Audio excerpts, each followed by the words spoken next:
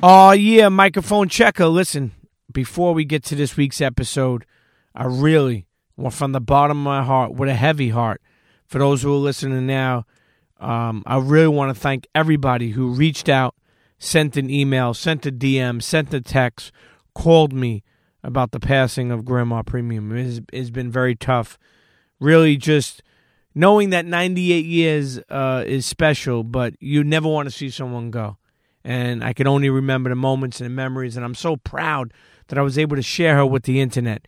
And the internet loved her, and I would get so many people sending me their condolences and love to my family and prayers and thoughts. And I remember when I put the post out about it, there was so much love for her, and people, I guess people really feel like they knew her, or they enjoyed the moments that I shared with her, and I can't express how much she meant to us. She was the matriarch of our family. She was the glue, the rock. She raised me. When I was young, I lived upstairs from her house.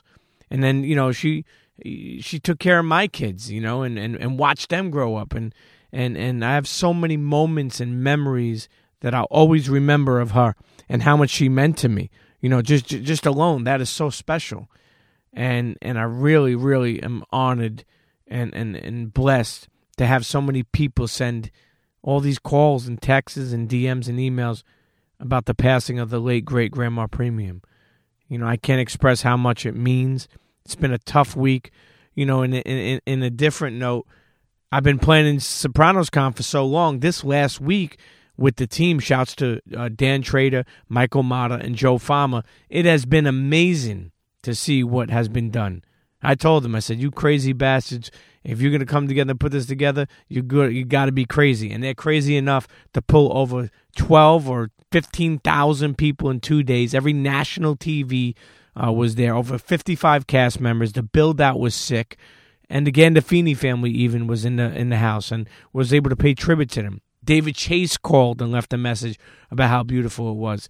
It was really amazing, honestly. And just to have a hand in it, just to be able to, help them with that was an honor. And I consider those kids my friends, and I love how they turned a passion, into a true entrepreneurship.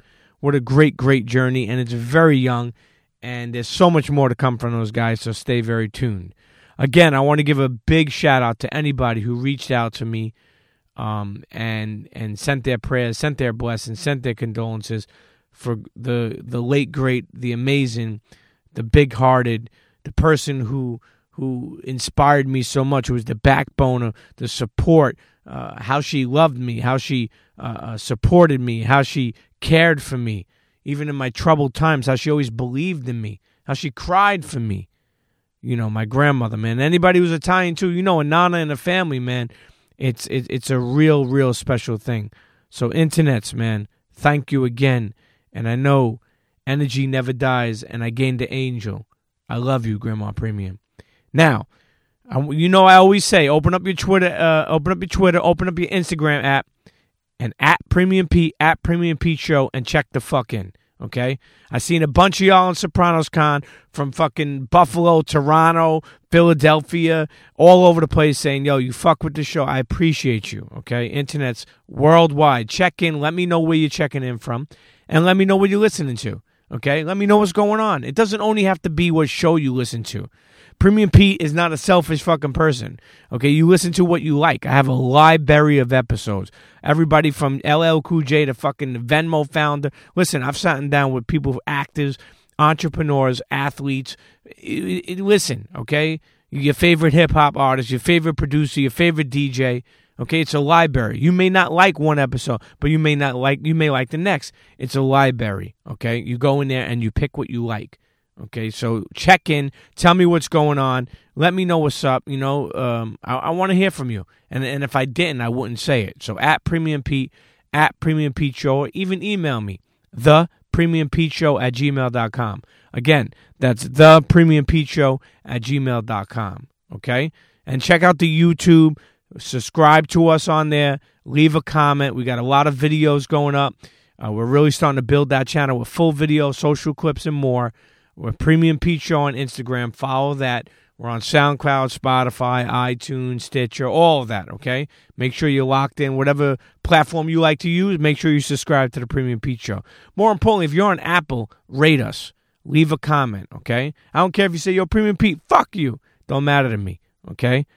But more importantly, shouts to you, internets. And this week's episode is another special one, okay? This queen, okay, is a survivor, a warrior, okay, a radio veteran, an entrepreneur, and just somebody that I really, really admire, okay? Got breast cancer, looked it in the eye and said, hey, wrong door. Get the fuck up out of here, okay? She's been around a long time. Her, you know what I really, really appreciate her? Just the way she's able to keep her composure and how she has gone about it, fighting cancer, losing her hair, losing her breast, you know, being a mom, being a fiance, you know, it's not easy. And she has inspired me. And also, it's like funny because it's like this episode is like the documentary of her life. It is unfiltered, just like she is. And it's like, to me, it's like two parts. One where the cancer came in, and two of like her journey. But internets, if you fuck with the one and only Karlie Hustle, listen to this, okay? Listen to this and really take it in. And if you don't know who she is, don't go anywhere. Press fucking play, okay? And you know, and really take this in of a warrior. We should be lucky. Life ain't always easy. People complain about fucking Netflix or complain about Twitter or complain about fucking traffic. How about you complain about getting cancer and living in it with a family, but really being a warrior and really being an inspiration for people worldwide? Internet's Karlie Hustle. Just like many others, we have Pretty Lou on, another warrior. Okay? I got much love for. So if you know of her, you're going to learn a little bit more. If you don't, please get ready for the warrior, the radio veteran, the entrepreneur, and the real special person, my friend, Karlie Hustle, on this week's episode of the Premium Pete Show. Let's get to it. Cheer! Yo, what's up, y'all? This is Fat Man Scoop, the undisputed voice of the club, the two-time Grammy Award winner. Let me make this official for you. Fat Man Scoop, Crook McClan, internets. It's time to go with my dude, Premium Pete. Let's get focused. Let's go, internets. Let's turn up one time, Premium Pete. Come on, everybody get set. Let's go. It's the next episode. It's the Premium Pete Show. News, interviews, all of the info. Listen up. It's the Premium Pete Show. If you want the scoop in the low, down low, listen to the show, cause Milk said so. Fuck what you heard, better act like you know. It's the Premium Pete Show. Internets, welcome back to another episode of the Premium Pete Show. Man, finally sitting down. This has been a while, okay, I'm going to tell you, and I had to keep with it. There's certain episodes. I feel like in podcasting in general, a lot of people have different schedules, different things going on in their life, and then some people hit you up and expect you to fucking just be available. Yeah, it doesn't work like that. But for a long time, I've been wanting to have you on, even before anything you were going through. Even before I almost died? Well, yeah. Well, almost don't count. Like, I'm not really here, like, to do a trauma podcast with you, because you actually wanted me before this happened. Yeah. So that's how I know you're, like, real about it. Not just, like, let me get in here and get nosy with you. Well, your make-believe manager, your fiance, Busy, he actually, when you just started podcasting, you know, obviously you know, well, internets, listen, Karlie Hustle's in the building. Hi. You know, I could go through the list of many things. I could say a radio veteran. I could say a survivor, a soldier, you know, a podcaster, entrepreneur. We could say that because I remember you hustling them bow ties and a lot of other things, you know, that we'll get to beforehand. But just an overall, you know, good person, whether that be you know, sometimes I think that it doesn't matter, you know, if you look at women or men, you know, it's just good people. And anyway, that's you. But so even beforehand, I was like, you know, I wanted to have you on. I remember when Busy had called, you know, I spoke to him, and I wanted to, actually, he was saying some things. I remember hitting him up and telling him, like, yo, hit me. And I wanted to give some kind of advice or just thoughts that I had on the space. And it's funny because I feel like you're the type of person, correct me if I'm wrong, that you wanted to take your podcast and make it where it was you? Because there's so much out there, like everybody doing this and this and this, and you're like one of those people like, okay, I'm going to do this, I'm going to switch it and flip it and turn it sideways, I'm going to do it my way. Mm-hmm. And it's funny because for a while I think you were trying to figure that out, and I feel like now you have found that space. You know, would you feel that? I think so. I mean, my podcast at this point is sort of not on hiatus, but it's going through a transition. Mm-hmm. And it's also behind a paywall. I've moved all my content to Patreon. Mm-hmm. And I did that actually when I was diagnosed with breast cancer because I was like, yo, I need to monetize this shit right now because I don't know what these medical bills are about to start looking like. And, you know, it's not cheap being sick. So I did that. And my podcast has been a monologue format. I've had a couple of guests on there, but it's mostly just been a short form monologue. And it's been a kind of showcase of my writing. So really I'm a writer that podcasts. Do you feel it's hard? You know, a lot of people look, you know, obviously I've been around podcasts for a while. I feel like a lot of people look to bounce off of somebody. Do you feel like it's hard to just do it by yourself where you're sitting there and, you know, just talking? Not if you prepare. I mean, like I said, it's written. So I write the whole thing out and it's long and then I just essentially read it, but I read it in a way that doesn't sound like I'm reading. At least that's the goal. Sounds more of like a constant stream of thought. Mm-hmm. So, yeah, I don't find it difficult. I think it's more concise. I felt like the space when I entered it was already really crowded. And so I didn't want to waste people's time. And I knew that a lot of people were doing interview form podcasts. And I didn't want to add to like more of an interview form podcast kind of landscape because it was already crowded. So I thought, let me just do a podcast called Brutally Honest, make it a short format monologue. Why Brutally Honest? I mean, obviously it makes, you know, you're brutally honest, but is that the first name you had for it? Why exactly that? I think it kind of was the first name that we came up with because I think telling the truth and seeking the truth is just sort of my life's purpose.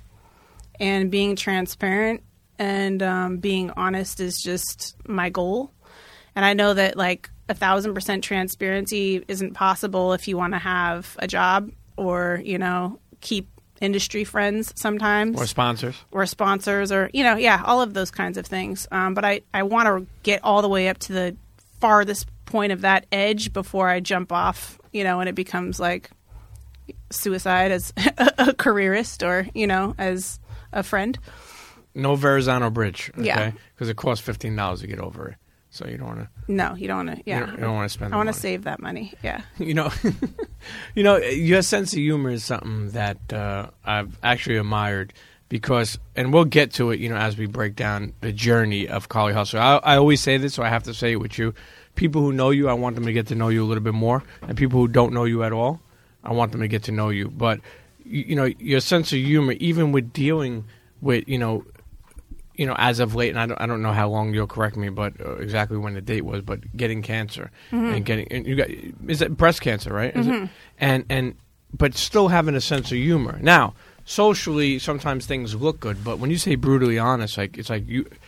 That's like the clean version of saying "fuck your feelings." Yeah, exactly. But even being on Twitter, I'll see how you'll put things out there, okay, and explain, you know, your journey of going through, you know, everybody has a different journey of what they go through. But people can't imagine going through cancer, right? Not only just being with somebody, having a fiance, having a kid. You know, people complain right now. Somebody will complain that about the littlest thing, not realize how many people have other things going on. Yep.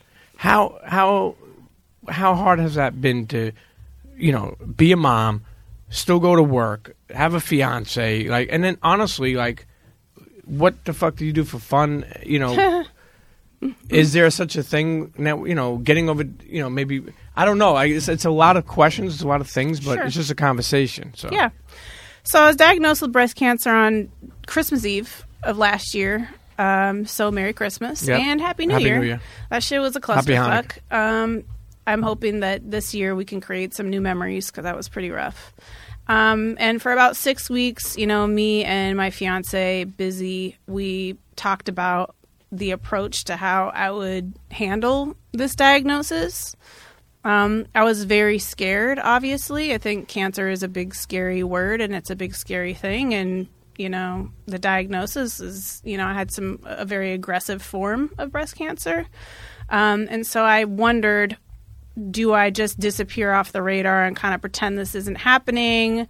Because if I open myself up to the world with this diagnosis, like, does that let bad energy in? Like, I'm very sensitive right now. I'm going to be really sick. Like, there was a lot of doubt. And then I pulled myself together and was like, okay, who are you? You have a podcast called Brutally Honest. You're going to cower away in a corner somewhere and be the sick person and, be scared of the world during this? Or are you going to be who the fuck you are? And I chose to be who I am and have cancer and go to work and be a mom and have a fiance and have a social life and, all of those things. And I wanted to not only prove to myself that I was, I had that grit, but I also wanted to show the world, what a sick person looks like, who still has a life. Because I think the world doesn't like seeing sick people. They like to see it as a car accident or a train wreck or something like that, because it's fascinating, or they have a curiosity, or maybe it's a trauma porn for them or whatever. But, I think Instagram and Twitter and all these places where people curate their lives, I want to curate my actual life as close to reality as the truth. And the truth is that, I was really sick. And I'm coming out on the other end of it. And I wanted to document that not only for myself. I have 6 highlights on my Instagram. They're called Cancergrams. You can go on there. You can literally watch from my day 1 of chemo all the way through this last surgery that I had last Friday. I just had my chest cut back open again. And I'm sitting right here having a conversation with you, And it's not because I want to be some hero or some inspiration, but I want people to see what it is. Because a lot of times people hide, and I understand why they do, because it's a lot. True. But I took it upon myself to say, I'm going to be that face of this because I have this specific following of people, and I have a lot of people who are influential that follow me as well, and I wanted them to see that you can be sick and not perfect and fucked up and also work in the music industry or whatever it is that you do. And normalize that. Kind of like when I had a kid and I was pumping my breast milk at work, and we worked in a small co-working space and there was no place for me to pump my milk. So I just threw on my shield and I was pumping my milk in the middle of fucking meetings. And I was normalizing the fact that, I'm a woman. I lactate. I had a child. I was pregnant. You saw it. And now my kid has to eat. What do you want me to do? And I spoke to my coworkers about it and everybody was fine. And that's what we did. I think normalizing humanity this was at Apple. At Apple. Yeah. And it was cool. But we need to normalize the fact that we're human beings. We're not fucking crafted brands at all the time. This is real shit. This is real life. And the more we hide it, the harder it is for people to feel like they can really be who they are. I was given permission to be myself in this process because I watched a woman die on Instagram. No lie. Her name was Cressida. She was a fashion mogul. She sold clothes. She modeled clothes. And she got diagnosed with stomach cancer right around my age. And I hopped on the train and started watching her stories. And she was dying every day and talking about dying and talking about living while she was dying. And it happened before I was diagnosed. And finally, it came to an end. And had I not followed her and watched her and been inspired by her honesty and her perspective, maybe I wouldn't have done what I did. So she gave me permission to be me, and I want to give other people permission to be themselves by doing just that. Well, shout out to her and rest in peace. Yeah. It's amazing when someone could influence you in something so strong like that. Another thing we don't do, and I like the way you're saying normalize what we're doing here. I'm going through this and I'm dealing with this and this is what it is. One thing we don't do too is a lot of people don't normalize crying. Just to cry. A lot of times I'll ask people that, and some people I don't remember. Or then when I start thinking of how I grew up in Brooklyn, people are like, remember my father, they're like, you don't cry. Like, you'd be looked at as like a sissy. That was what I used to be called if I cried. But as I got older, going through a lot of different things, and obviously not, cancer, but going through a divorce and being a single father and troublesome years. And I remember, like, when I broke down one day and cried, where I felt it was healthy, and I also felt to be honest with you, I felt I was free at that moment, of that I could, go through that. When you're going through something like that, like, how have you been able? I know you spoke on this girl inspiring you, but how have you been able to, like, it's tough, man, and just knowing what you're going through, and having a kid or having have you been able to, like, speak to your fiance or with your problems, or has it been something that you just bottled up, like a therapist maybe or something, because you're going through a lot and you don't just talk to anybody. And, sure. And to pour that on somebody, maybe that's not something you want to do. To me, you seem like somebody who's very selective of who you're going to speak to as far as what you're going through. I think generally that might be the impression, but first of all, I tried to not, it's hard living with somebody that's going through this. And I commend my partner Busy because he's been a superstar, but I also can't, bleed him to death either by constantly talking about it or having him be the only person that can support me. Like, I needed to expand my network and be not less selective. It doesn't mean being less selective, but being more open. You know what I mean?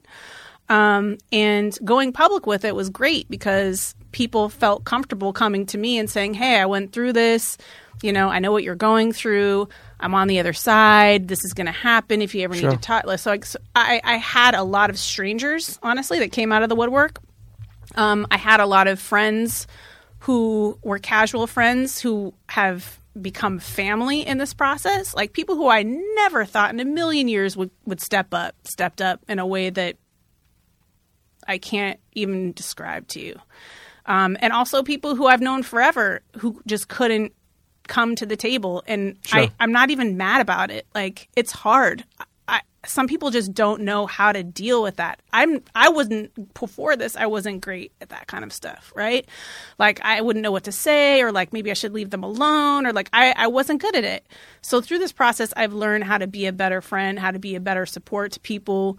And I've gained new friends. I've strengthened relationships. And I think one big thing is that I had, like, like addicts, how they have sponsors. Sure. Right? I basically had a sponsor, who, obviously I don't have problems with addiction, but I had a mentor who went through this a year before me and was there every step of the way.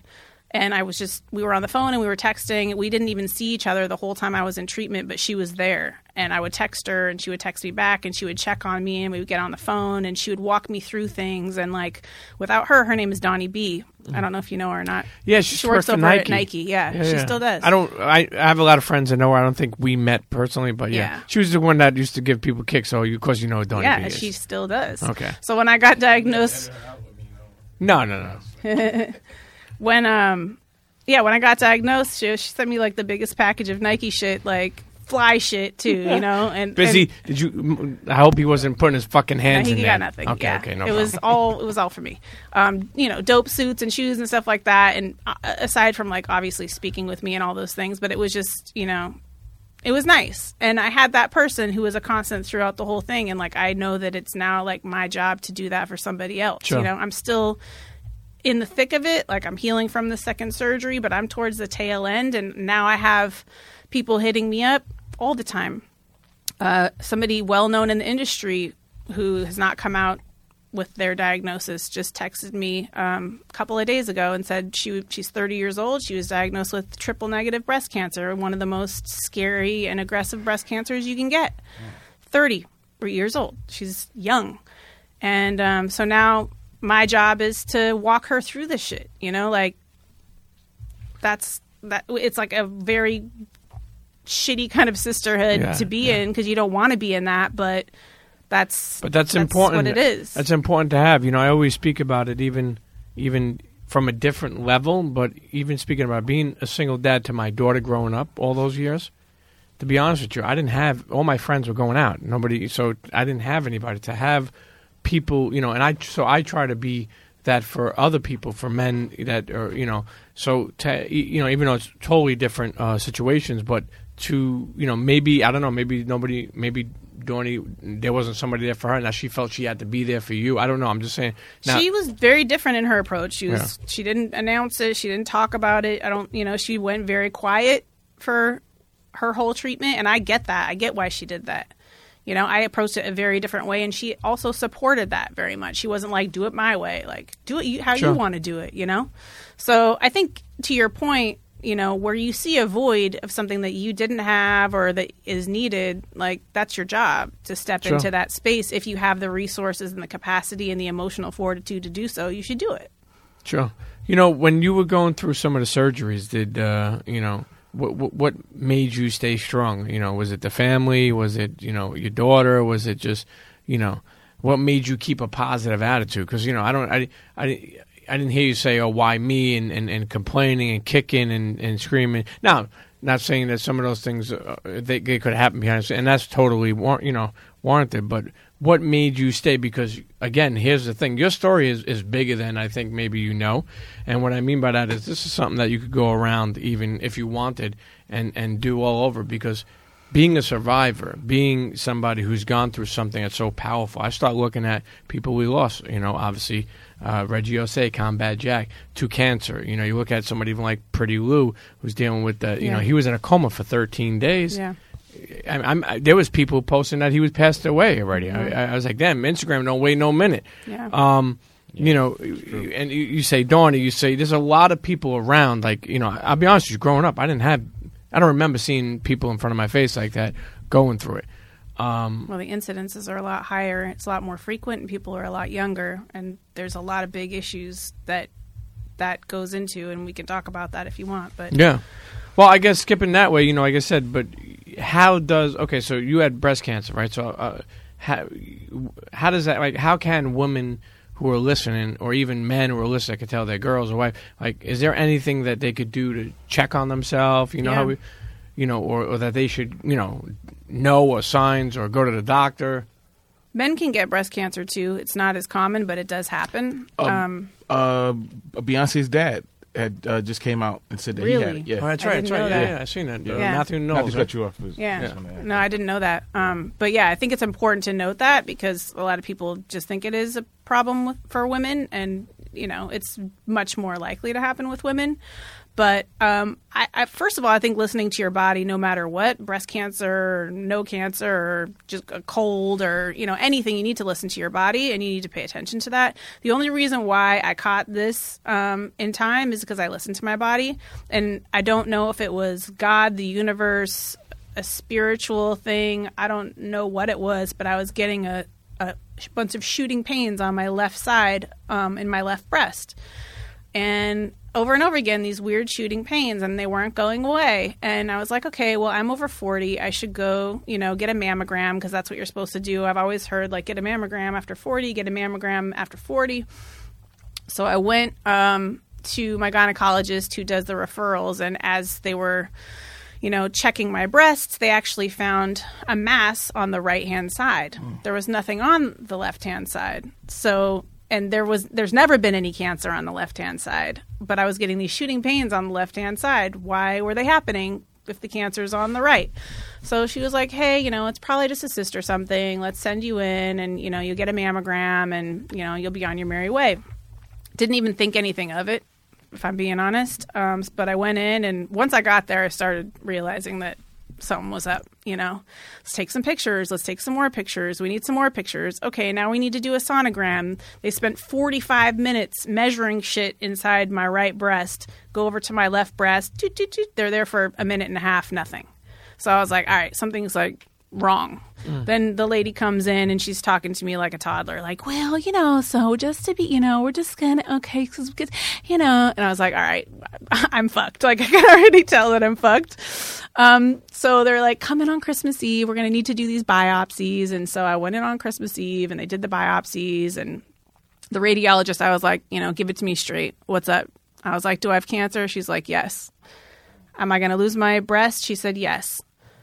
she said, this is going to be the shittiest year of your life. Get ready. Like, buckle up. And I was just like, I lost it. You know, I lost it. And I had to get in the car and, you know, tell my partner that I had cancer. And it was really rough. And, you know, he has been through this before. My partner's mother passed away from ovarian cancer. And I don't want to, like, put his business out there like that. But, like, you know, he to have that happen, to lose his mom of cancer and then to have his, you know, his partner get diagnosed was really rough. So I don't usually cry about it. I'm not really a crier, actually, okay. But it does make me feel emotional to think back to that day because I'm heading towards that day. And you have tissues? Yeah, I have some. I come prepared. Okay, forget it. She's prepared. Mostly because my nose is always dripping. This lady's I'm a prepared. mom. You know, we always have tissues. But, you know, as I approach the 1 year sort of anniversary of having to look in my partner's face and tell him that, like, you know, long story short, listen to your body and don't wait until it's too late. Because if I would have ignored it, which is customary for something that I would have done, I would have ignored it normally. But something told me don't ignore it. And so I didn't. And I caught it at stage 2A. If I would have waited another 6 months, as aggressive as this kind of particular cancer is, could have been stage 3. You could have been into the lymph nodes. You could have been into some spreading. And then you start looking at a different diagnosis and a different outcome, sure. You know? So the longer you wait, the more problematic it becomes. Ignoring that shit it's not cool. We're not tougher than cancer. We're not. Like, I'm tough to endure the treatment and all those things, but, like, this shit that's happening right now and the incidence of it, like, the food's fucked up, the water's fucked up, the air is fucked up, everything is fucked up. It's man-made fucked up. And you can't fight man-made shit with waiting or sitting it out or drinking a green juice. All those preventive things are amazing, and they absolutely need to be, like, added to people's treatments and prevention and stuff like that. But, like, this shit is different, bro. It's different. You know, it's powerful, man. You know, when you one thing I think, like I said before, is that is very, very, very strong of yours is your sense of humor. Your sense of humor. I remember seeing you before your surgery, like on Instagram, saying like, "Hey, I'm doing a cancer thing." Like, you know what I mean? Like, just the way you went about it actually made it. You know, it not only was it like interesting to see, you know, take us through that journey, but it was also like, you know, your approach was like, "Hey, I'm not going to sit there and, like, you know, cry, or I'm not going to, you know, blame anybody, and I'm just going to be me." Again, back to brutally honest. Yeah. And, you know, I remember seeing those times you were going into surgery or dealing with this and dealing with that. You know, social media, as much as people shit on it for the most part, and I get it. I even been one of those. But you know how people are like, you can't believe everything you see on social, or Twitter is this or Twitter is that. There's certain people, and I'm going to use two people. One is Raymond Santana from the Exonerated 5, which is Central Park 5. That when they see us is so funny, but Ava tweeted, "What should I do my next film on?" And he just retweeted it and wrote Central Park 5. She had DM'd him, and they met in New York. And it's just funny how, like, Twitter, he just, like, repopped her, and then next thing you know, like, that movie, they got an Emmy from it. You know what I mean? Because whole life was changed again. You know what I mean? Yeah. Me and A. King were with him in A3C. I mean, we were Just Blaze, Diamond D, all the people were. Forget about Just Blaze and Diamond D. They were coming up to him, and I'm sure people have come up to you now too. The reason why I'm making this point is they have seen the support and love. Okay, Instagram, YouTube comments, some shit is fucked the fuck up, but on some shit, people care. I mean, you put things out there. I see people there's a lot of love, right? Mm-hmm. How has social been to be able to see people real time tell you that they're praying for you, or that they care for you, or that they love you, or that they just, you know, support us? Has that been something special? Because that's today's day and age of like a Hallmark card. For sure. I think social media is complicated, and I've talked a lot about what I've witnessed out of social media as a result of going public with my cancer and going through 6 rounds of chemo on Instagram stories, essentially, and multiple surgeries, and kind of the experience of putting yourself out there. There's great positive things about it. Like my friend who just hit me up, who's 30, who just got diagnosed.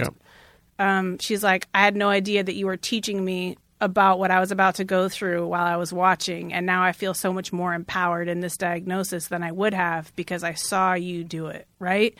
Like that's reason enough to have done what I did. Sure. Like that's one person's life that hopefully has been made easier by seeing the real deal and knowing what to expect. Right. People have, outpouring of love, kindness, generosity. People have sent me books and candles and essential oils and massages. And I mean, just the kindness, the abundance that I experienced from planting the seeds of those things early on. For being kind, being honest, being, giving people what I could, or using my resources to help people. All these years, that came back to me in this process, like in a real way. People reached out to me and were like, you were the first person who ever put me on a stage at Who's Next. I'd never performed before. Or you were the first person who ever got my song played on the radio. Or, I've been following you since 5 cities ago when you were doing X, Y, and Z. And I just want to let you know, blah, blah, blah. Like, it was wild to see how many people I could reconnect with. I reconnected with exes of mine who we had really shitty, bad blood, and it was awful. And they were like, I want to tell you that I love you, and, I know things didn't work out, but, like, I, support you, and I'm so glad that you're happy, and your fiance seems amazing, and your daughter's amazing. And, like, a lot of wounds were healed, because when death comes calling, you got to make some decisions, Like, do you want to act now, or do you want to, let it fade away and continue to fester? So there's that part of social media that was phenomenal. Other parts are, when you open yourself up like that, like the first thing people say is like, oh yeah, my aunt just died of breast cancer. It's like, okay, well, I don't know if I'm your target audience for this conversation. Like, I'm trying to not die, right? Like, but people in trying to relate, will say some wild shit, or like, really, you shouldn't be doing chemo. I'm already on round 5. I don't need you to tell me to not be doing chemo. It's too late now. Like, I'm doing. Do you know who doctor? Yeah. Do you know who Dr. Sebi is? Like, of course I know who Dr. Sebi is.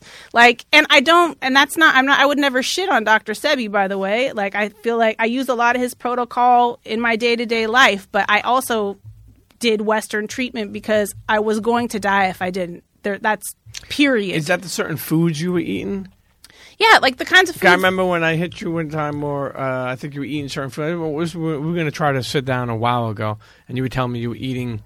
I forgot, but you know better than me. What you were eating, like, certain type of foods, gluten free, and like not eating dairy, and not eating meat, and all of those things, and like Irish sea moss and soursop, and all of these things that are anti-cancer and good for your body, and bitters and things like that. A lot of that stuff is Sebi protocol. A lot of it is just understood by functional medicine doctors as the way to heal the body.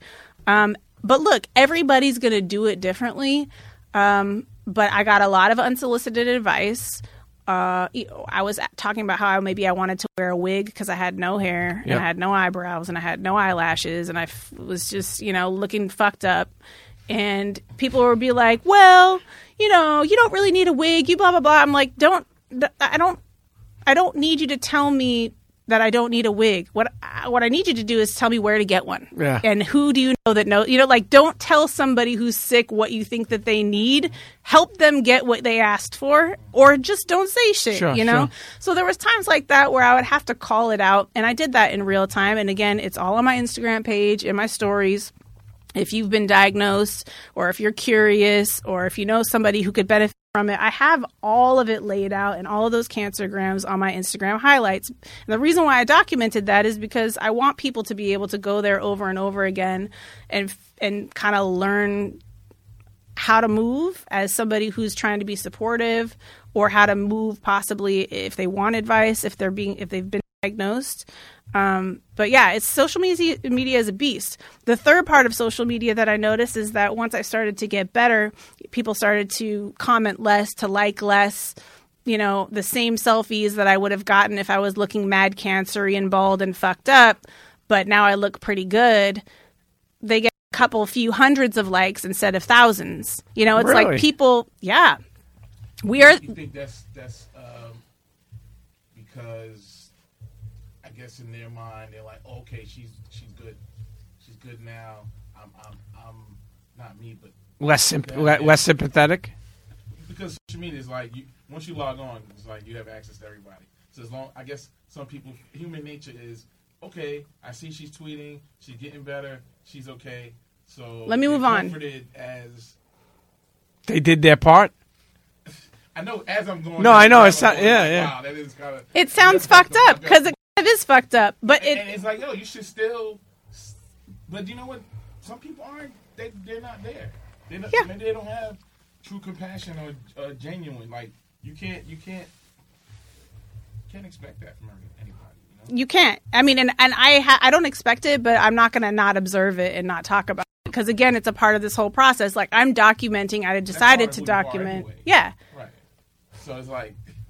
I'm going to say, like, hey, what happened to the likes? Like, y'all motherfuckers was, like, loved me when I was about to... Press the fucking like button. Like, but I think what it is, and people are like, oh, the algorithm this, the algorithm that. It's like, no, dude, we are the algorithm. We choose what we see. Now, if you choose... That's the algorithm. It it's is. Not in touch directly. But if you're talking about what the curated content that comes up in these algorithms, what the things that you see, most of it is because you've taught the algorithm that that's what you want to see, right? So the algorithm loves me in a hospital bed. The algorithm means the people who use Instagram, for example. That's us, human beings that engage with these tools.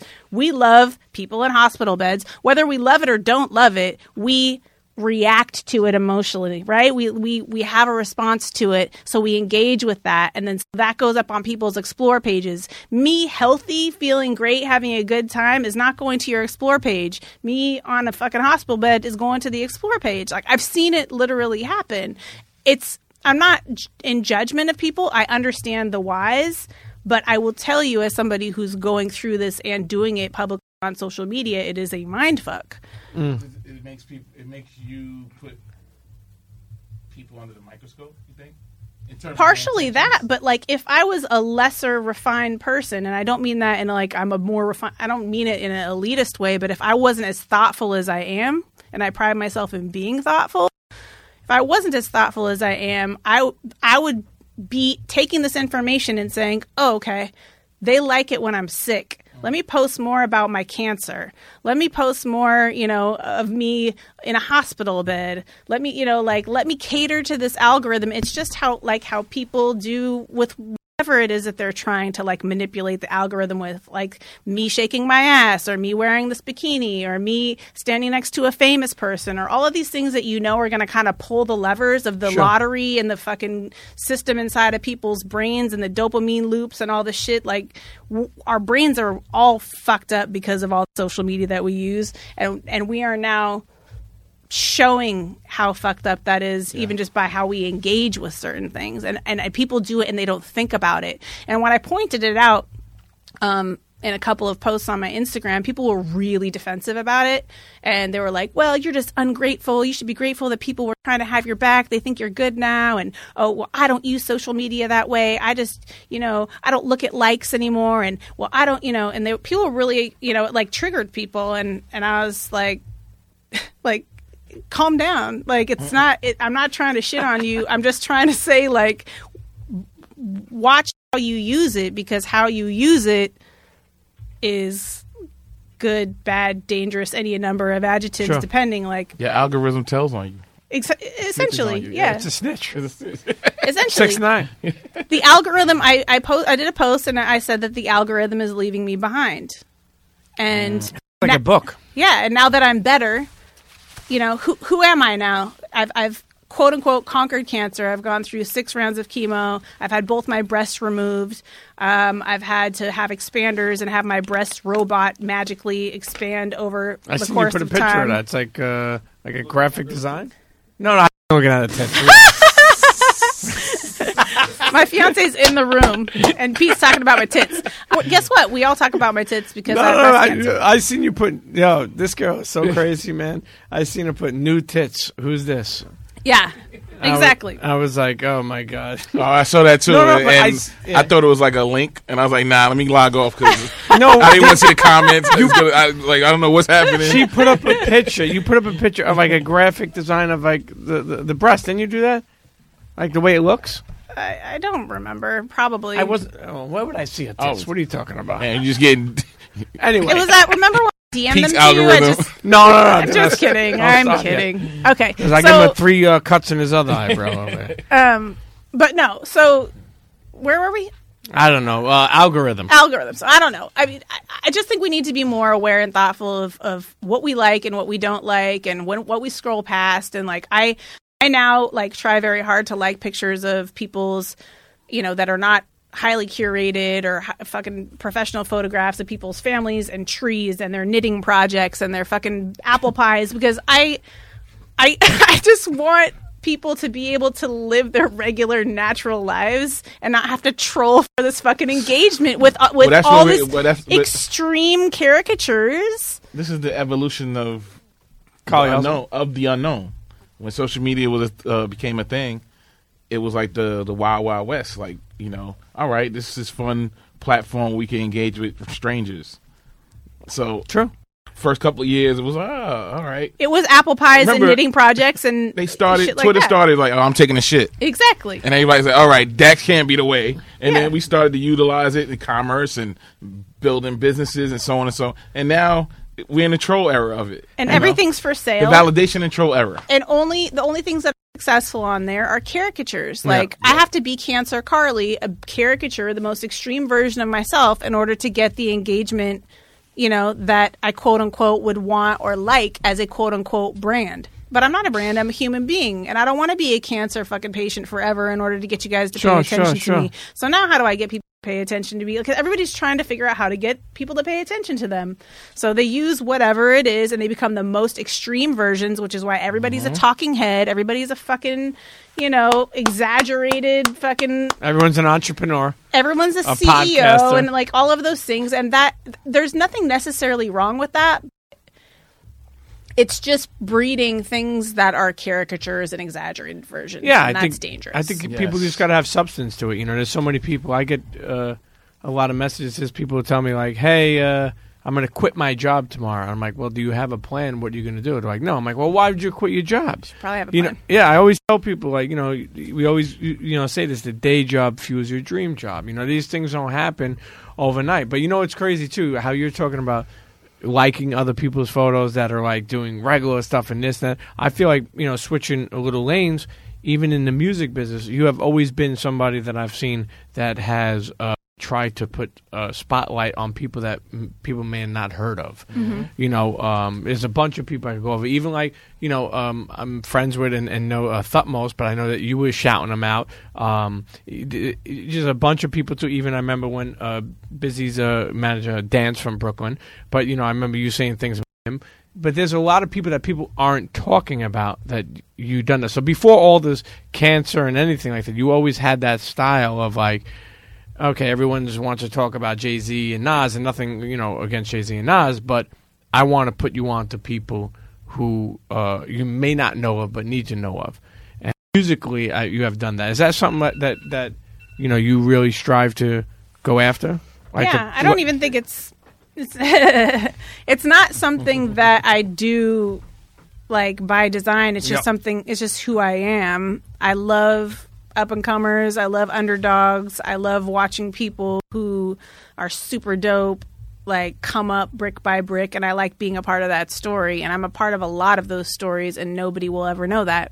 Sure. I mean, that's the reason why I feel like I'm a very impactful person in the music business, but you'll never see me on anybody's list because nobody knows that I'm doing it. Yeah. That was the whole sort of... The whisperer.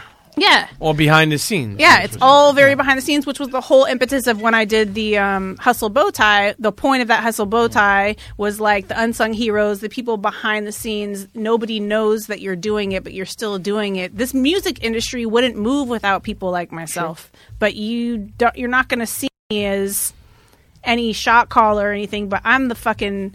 There's a lot of heads. I'm the neck to a lot of those heads. Yeah. And a lot of people just don't know that. Yeah. And that's totally fine with me. But that's part of what we was talking about, along with the evolution of social media in the negative. Those are the other elements that have that's the occurrence. It's the lack of acknowledgement of the ones who are pushing buttons behind the scenes. Who, we have gatekeepers who may not necessarily be in the front of the gate. I don't even care who gets the credit, though. Like I've divorced myself from that because that's the only way for me to exist. But why is it so hard? It's so easy to just, throw a nod. Shout out to it's so many artists out here that seems like they're winning, right? That seems like they're doing good things or whatever. Somebody had to push the button. Sure. And it's usually a collection of people. And I think that I don't think, first of all, music industry people, everybody wants to own the story or own, I discovered or I did this or I did that, and cool. But I don't own any of these artists. I don't own their careers. I'm not in their pockets. I just want to use the resources and tools that I have, whether it was me at Hot 97 or me at Apple Music or wherever I go in my career, to help those people and be a point, a stepping stone in that space. I don't have to be the person that gets all the credit. I love to get a shout out. Who doesn't? Everybody loves that shit. But me knowing and them knowing is more important to me than anything. Sure. I say that all the time. It's funny. I feel like if you get a check for a certain amount and the world doesn't know, what does that do by you going out there and screaming like, oh my God, I just signed this check, I got this, and telling people when you have to experience that with yourself. Mm-hmm. You take that money and go enjoy yourself, because someone else is going to do either comment on it, or complain, or have a different opinion. Moving back all the way, let's take it back for a second before we go on a break. Karlie Hustle, I know you were born in Oregon, right? I was. What the fuck? What's Oregon? Explain to people what's Oregon. I know Oregon. Oregon Ducks. Yeah. Nike. Yes. Adidas. Yes. That's it. Oregon Ducks, that's the college team, right? Yeah. Those are three pretty significant things. Beaverton, man, growing up loving sneakers, Nike being out there was very powerful. The crazy thing is I never knew Adidas was there until years later. But for people listening who've never been to Oregon, when you grew up, what would you say it's like? Well, I grew up in a very liberal town called Eugene, Oregon. Mm-hmm. Oregon is a very white place. Who the fuck is Eugene? Eugene is about 2 hours south of Portland by car. Beaverton is, like a suburb of Portland. Copy. I also lived in Portland for a number of years. Good food truck? Great food. Great food, farm to table, mad hippies, mad weed, mad coffee, mad tea, mad artisanal everything. Oregon was hipster shit before hipster shit was hipster shit. Recycling, fucking fur-lined pockets, wow. But not maybe not real fur, because then you might get jumped by some PETA people. If you threw a glass bottle in a fucking trash can and a hippie saw you, you'd get jumped. For that's going to sit in a landfill for 60 years. So my upbringing was very earth conscious, equality, love, see no color, which I don't believe that's true now. But that vibe, my middle school was a racism-free zone. You had to sign a contract that you weren't going to discriminate against other people off of race or sexuality or gender or any of these things. So I was brought up with all of these values.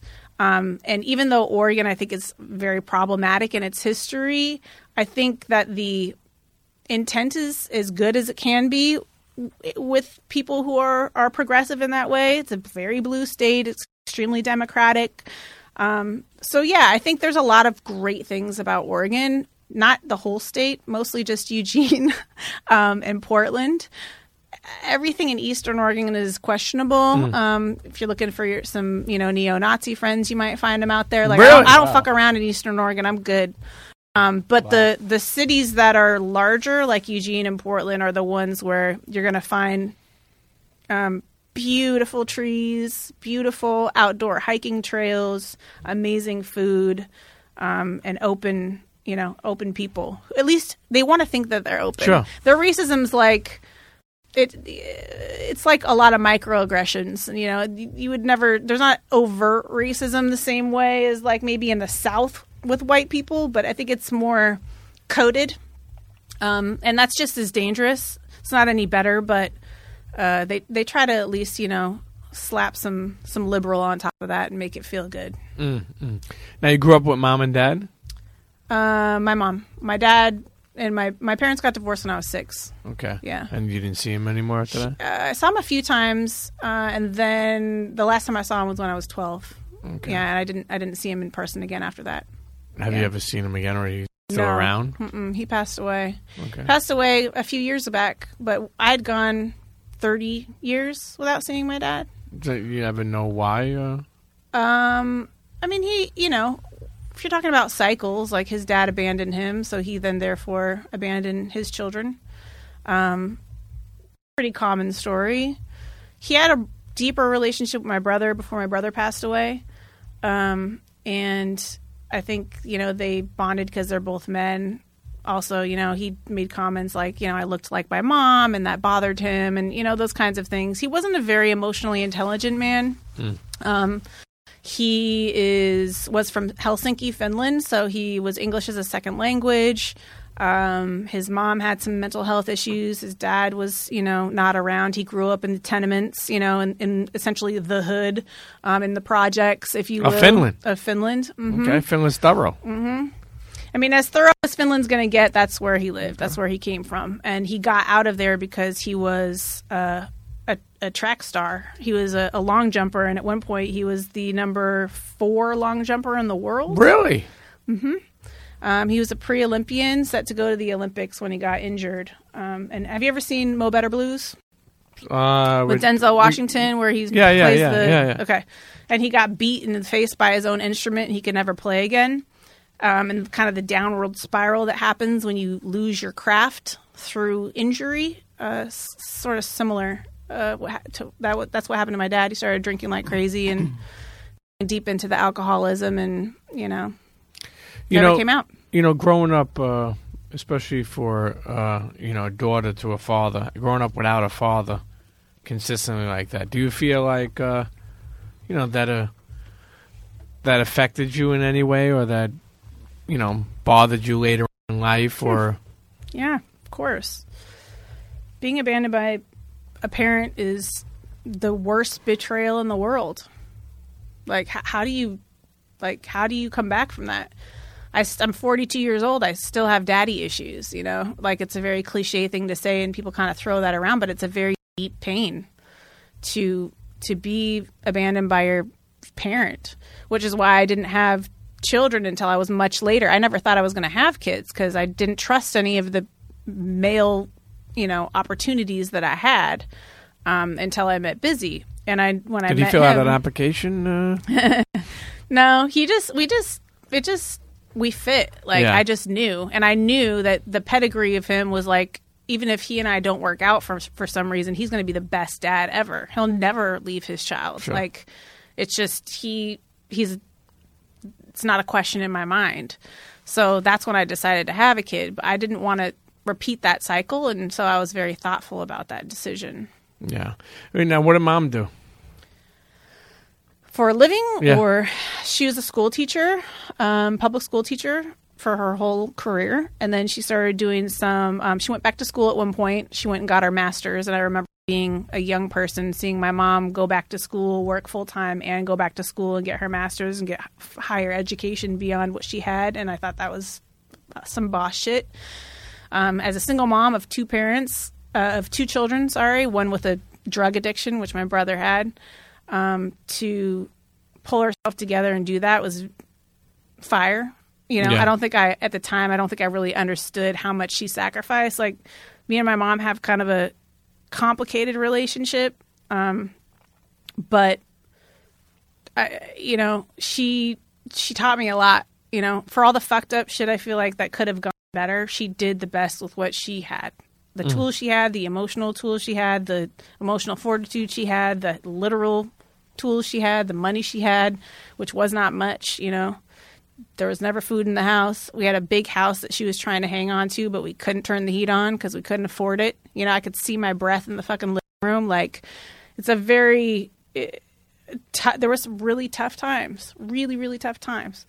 But I came out of it and she came out of it. And, I think we're both now better people. Also, since my cancer diagnosis, I think I see my mom as a different kind of human being than I could before. I just couldn't see her the way that I see her now.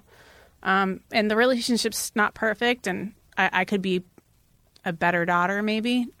I still kind of have some resentment that I need to let go of. And I need to do that immediately. Because what set off my illness before the cancer, I had some autoimmune issues that I think turned into this cancer, was that when my dad died, I had not processed that abandonment or that hurt or that pain. And when he passed away, I fell seriously ill for a number of years. With these autoimmune things and mystery illnesses and, fatigue and chronic sore throats and all this wild shit. And my health was very much tied to my dad's death.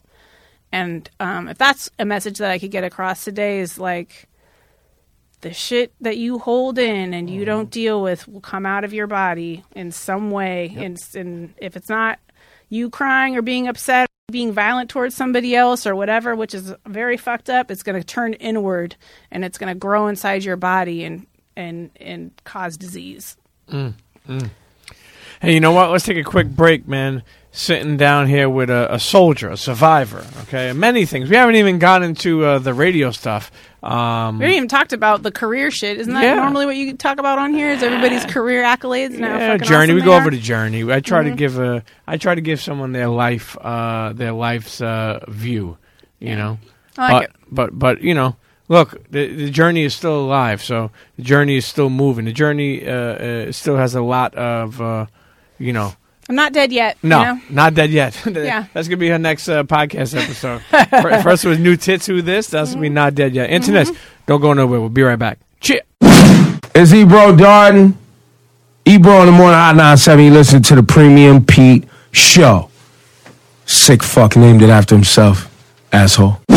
Internets, this episode is brought to you by the good folks at Bevel. It's holiday season. You know what that means, okay? Stop playing around. Go to getbevel.com/Pete. Again, that is getbevel.com/PETE. Punch that in. Go check out Bevel.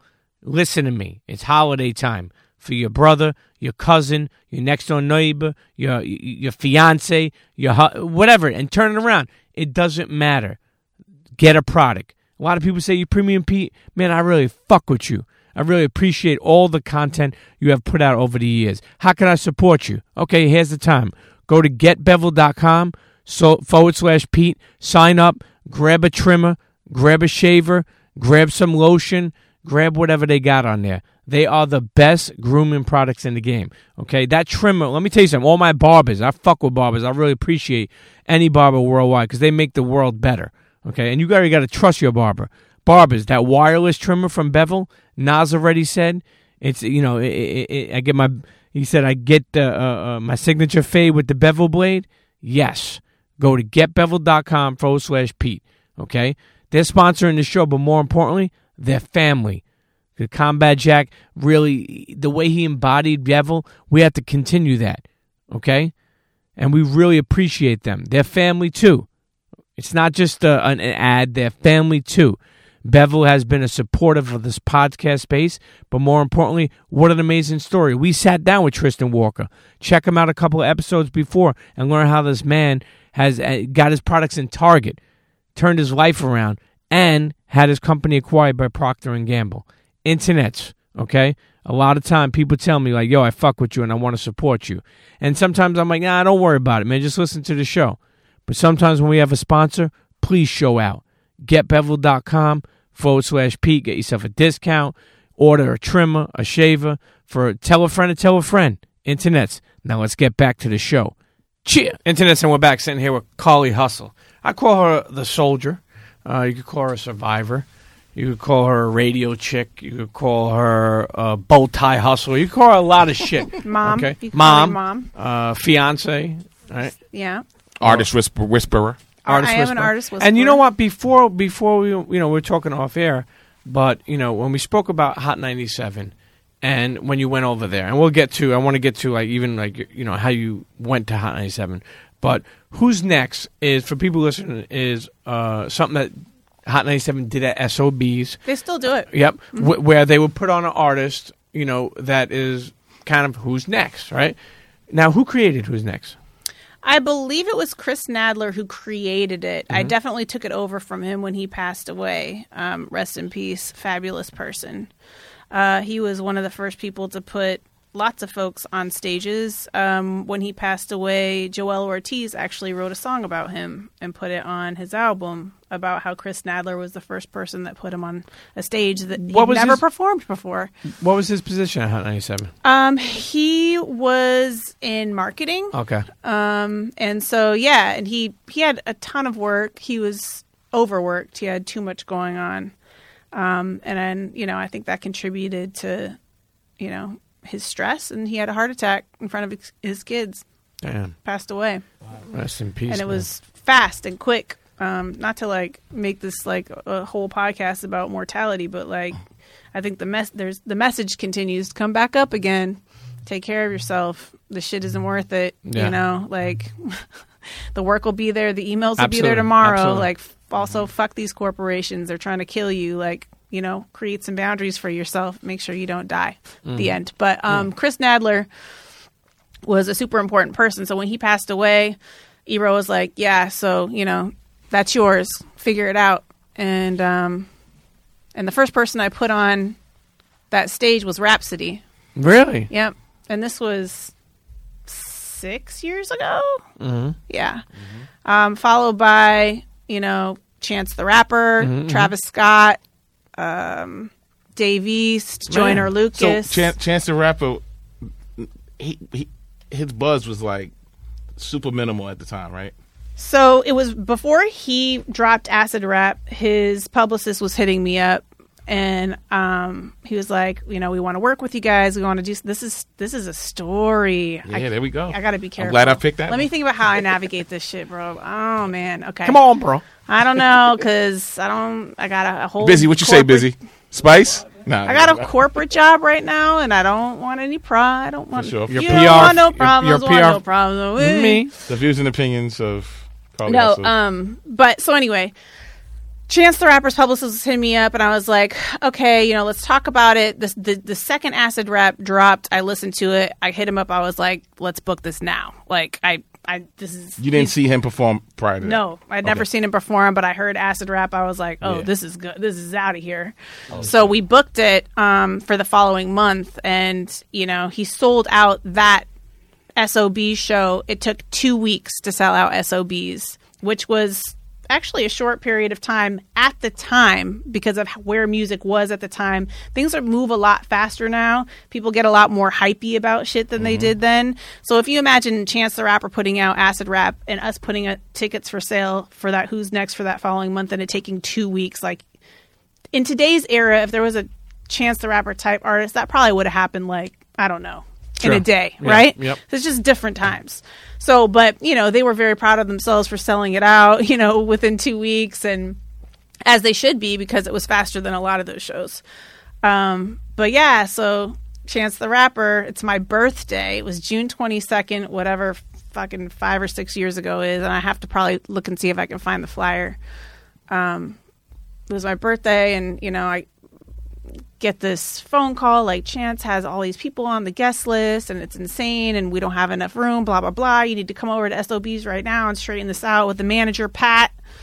And so I go over there, and it was like a surprise party for me with all my coworkers, and Chance the Rapper was there, and Pat the manager was there, and it was like pretty dope. Good start to the night. Yeah. You think it was going to go well. Okay. And it according to the audience, it did go really well. It went off without a hitch. It was amazing performance. It was packed. Everybody was happy. But, there was some flubs that night. Chance still follows me on Twitter, so that's cool. Me and him are cool, I think. Me and Pat had a bit of a run-in. And that's all I can really say about that. If I want to keep my job at Apple. Okay. You don't want anybody to call you and complain. This was a Hot 97 thing, though, not even an Apple thing, but it's just funny. Like, I won't forget that. Like, I kind of went on a bit of a Twitter tirade that night because I was, it was my birthday. I had a couple of drinks later on in the evening, and I definitely got pretty raw on Twitter, but I was pissed because I felt like there was some disrespect on the management's behalf towards some of the other artists on the bill because we were running 15 minutes late. Yeah. And it's a rap show, and it's 15 minutes, and you're going to have to calm the fuck down immediately. Yeah, for sure. So it was one of those things. But I said it to say I see things early. I've always seen things early. What about Travis Scott? How did that happen? Travis Scott. That one sold out also. It took longer. It sold out like the night of the show. That's crazy. One of the best shows I've ever seen in my entire life. And it was at SOBs with, it was packed to the gills. I mean, I think the legal capacity in there is probably 300 or 400 people. There had to have been 600-700 people in there. We were packed in there, and he's crowd surfing. I took a phenomenal photo that is somewhere in the annals of the fucking internet.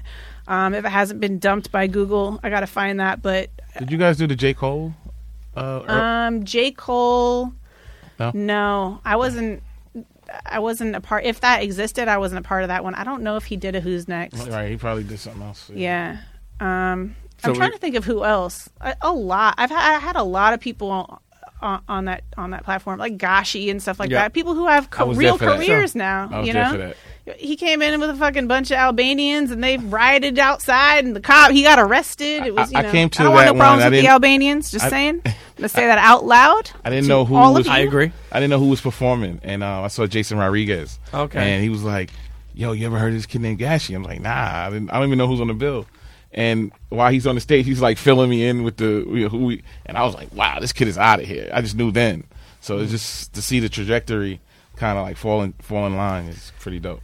You come from Portland, Eugene, Oregon. Yeah, I know. And you had a couple of the fuck is this girl doing? I don't know. Why am I out here doing any? Yeah, why am I out here putting making Travis these... Scott on a Hot 97 New York legendary radio platform on a Who's Next? You ever think that? You ever sit back and think like, hey, I came from here.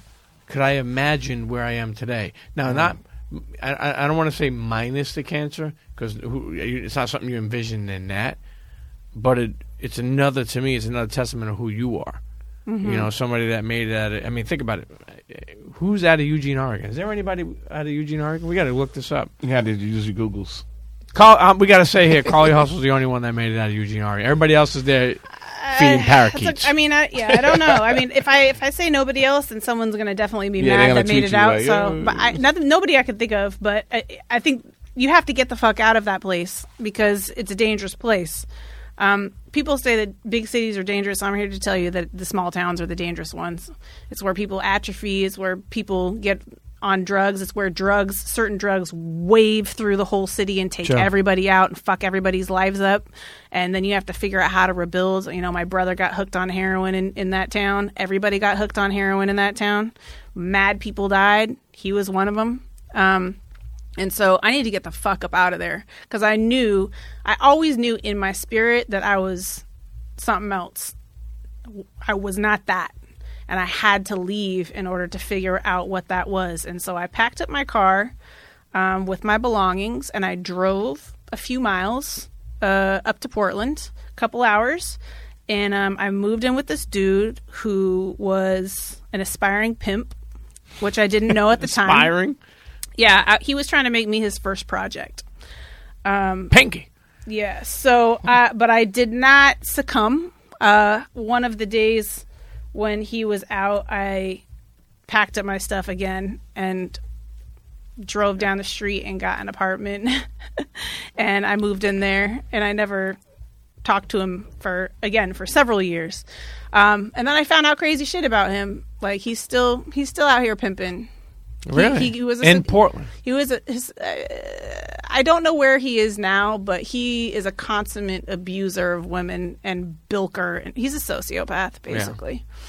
Yeah. So yeah, that's So you get an apartment. I got the apartment. It was a really shitty apartment with mad roaches. And I met this dude, Chris, when I was making a phone call on a payphone because I didn't have 10 cents or a quarter. It was a quarter. Okay. I am dating myself. This dude, Chris, I don't know where he's at now, but he was like, you know how like you get these like unsuspecting angels that come into your life, you know, like he was a small time kind of petty crack dealer at the time, but he made enough money to like look out. And I was in a really bad financial situation. I was in trouble. I didn't have any money. I barely even had a quarter to make that phone call to call my mom. I had nothing. And I had just left this like dude. Once I figured out he was trying to like turn me into a hoe, I was like, all right, I'm going to get up out of here. So he looked out. He bought me food. He took care of me. It wasn't nothing like he was buying me furs or anything. Like, we're talking low budget crack sales. Yeah, sure. Right? But, you know, every once in a while he might give me a crack gift. You ever got a crack gift before? It's when somebody can't afford to pay for the crack, and so they give you a ring or something. Yeah. He gave me a ring from somebody. It was really, it was fucked up. I felt bad about it. But I grew up in Brooklyn. People try to bring bed frames and stuff. Exactly. Over me like, back in the day. It's right. Allegedly. So, I benefited from the blood of somebody else, and I do feel bad about that, and I did feel bad about that at the time, but like it got me from point A to point B so that I could eventually be sitting here right now. Nobody's story, I think, is perfect or unproblematic. Like, there were mistakes that I made. My brother's a drug addict. Now I'm dating a drug dealer. Like, how do you, reckon with the cognitive dissonance between those two things? Like, I've struggled with some of those things my whole life, but without him, I wouldn't have been able to get to that next step, which was getting into a better apartment eventually. And, working at, I was working at record stores because I wanted to be in the music business. And the closest thing I could do to a music business in Portland, Oregon is go work at Sam Goody, go work at Camelot Music, so that's what I did. I worked in the malls and slang CDs. And this was like during the Master P era where he was putting out shit every single week, then, No Limit. And so, yeah, I really came from the fucking bottom. Like, and everybody's bottom is different, sure. Mine is small town, absent parent, alcoholism, heroin use, coke use, fucked up people. Lots of women that I went to high school with ended up hoeing, prostituting. They moved to Vegas. They were doing, at the time, and I don't know what it is now, but at the time, Portland, Oregon was the sex capital of the world. Really? More sex shops, more sex. The industry was per capita more than anywhere else in the world. You're talking about strip clubs, fully nude strip clubs, girl on girl at strip clubs, fully nude. I don't know what the rules are now. Lingerie shops. Every time you turned around, it was some kind of brothel vibe, in call, out call, like all of that. So it was a lot of women that I was around who came from similar circumstances that I did, absent father issues, blah, blah, blah, were hoeing. And I never did that, but I was a couple of decisions away from getting sucked into a life like that. But something, and I don't know, I've always asked myself what was that in me, that, and where did that, whatever it was, come from to know that I could be better than that? Was it, I don't know. I don't know. I can't be like, oh, it was this one time when somebody said, or, oh, my mom, like, it was nothing. It was just a thing that I knew. And even when I was a small child, I felt something like I'm special. And I don't mean to sound elitist. It's not an elitist thing. It's just I knew that I was better than what I was seeing. You know what I mean? Sure. So now what about when you think about, obviously everybody has first jobs, and what was your first job? My first job was I worked at Kinko's. Okay. Kinko's, really? Mm-hmm. Okay. I was the youngest employee there. All my coworkers were at least a decade older than me. I was 15 years old. Now, did you have any inkling of like working in the radio business, or you said you like music, you said you were at the record store, but did you have any inkling of ever like working in music? Like, is that something you thought was possible growing up out of fucking Eugene, Oregon, and then moving over wherever you were, blocked down from all the pimps? No, it wasn't until I was a little bit older that I wanted to do that. I think at the time I was just trying to like rub two nickels together to figure out like how I was gonna, get things for myself. And you went to college out in Oregon, right? Yeah, I went to U of O, University of Oregon, for one term, and then I left and went to Portland. And then I started going to Portland Community College, where I met another crack dealer. I dated several crack dealers. Fuck. Yeah. I feel like I've seen you talk about this on Twitter in some sense. Like, I've been to more crack houses than a lot of these, like, rappers that talk about trapping and shit like that. I'm telling you, like, I don't, like, people look at me and they make these assumptions about me, and I'm like, I'm not going to explain it to you. It's fine. You don't, like, I'm more thorough than you. Like, I'm just telling you right the fuck now. I've probably held more guns than you. I've probably cut more crack than you. I've probably cooked more crack than you. Mayonnaise jar. Get the bounty. Yeah, bring it back. I've had a fucking trash bag full of cash in my closet before, fucking tens of thousands of dollars in fucking drug money. I'm not bragging about it, but people think I'm a fucking joke, and I'm just here to tell you I am not. She's not a joke. Okay? Don't fuck with her. Karlie Trap Hustle. The Finland in her is real. I'm not here to glorify it, but I have seen it. I've been around it. And I it's grew part up of the story. around it. Yeah. And it's a part, my brother was doing it. Like, I had a very desensitized, like, way of dealing with substances and things like that. So, you're around all this stuff. You finished from college.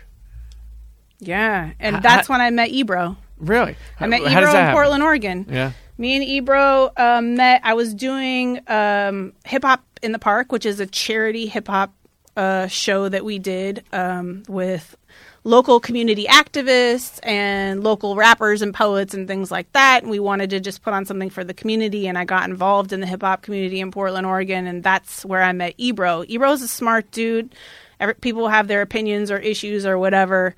Ebro's a very smart dude. He's always paid attention to what's going on in the community and always gotten involved. And he peeped from where he was sitting at the time. He was on the morning show at Jammin' 95.5 in Portland, Oregon as a personality. And he was also running a radio station in Sacramento, basically like, from afar. Yep. Exactly.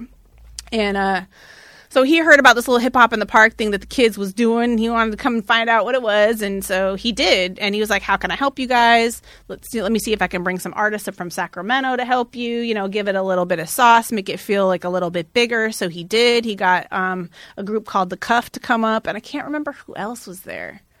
My memory is not very good for a lot of reasons, but so through that, he saw how I was executing, and he was like, "Yo, you're like, you're fucking about your business. Like, I'm going to put you on my personal street team." At the time, he had a personal street team called Conscious Vibes. So I joined Conscious Vibes. We were sniping up posters at 3 o'clock in the morning. Gang. Yeah, I was the only girl that was out there. It was all dudes.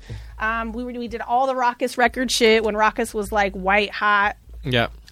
We did, everything that was coming out during that era, which was like 2001-ish, 2002-ish. And then I got on at the radio station that he worked at on that street team. So I was on his street team and their street team. And then I started running boards. I did Snoop Dogg's radio show. I was doing overnights. And then I got a mix show, started hosting a mix show. And then I was like, okay, I'm not going to make it here. I need to move again. And at the time, you had to downgrade before you could upgrade. Sure. So I moved down to Salinas, California, which is Salinas, Santa Cruz, Monterey. Very violent small town. I don't know if you know anything about Salinas, California, but it's not a fucking joke. It's run out of Soledad prison. Like, I was just gonna ask you. Yeah. Wow. All the Mexican gangs down there, like, there's more homicides in that small town of 150,000 people, at least at the time that I lived there, than there were in San Jose, which was a much larger city up north. And so, I learned a lot by getting out of my cocoon of Oregon, what the other streets were like and what else is going on. And I think, to your point of like, how does a girl from Eugene, Oregon end up putting Travis Scott on a stage in New York City, like how did you ever think that was possible? I think it's about curiosity and about really understanding, like, I want to observe and find out all of the shit that's happening, and not just the cute and shiny shit, but where's all the fucking dirty, nasty, gritty shit? Because I live in that vibration at this time. I recognize that there is beauty in that vibration, and that you can create amazing shit from that suffering and that fucked upness.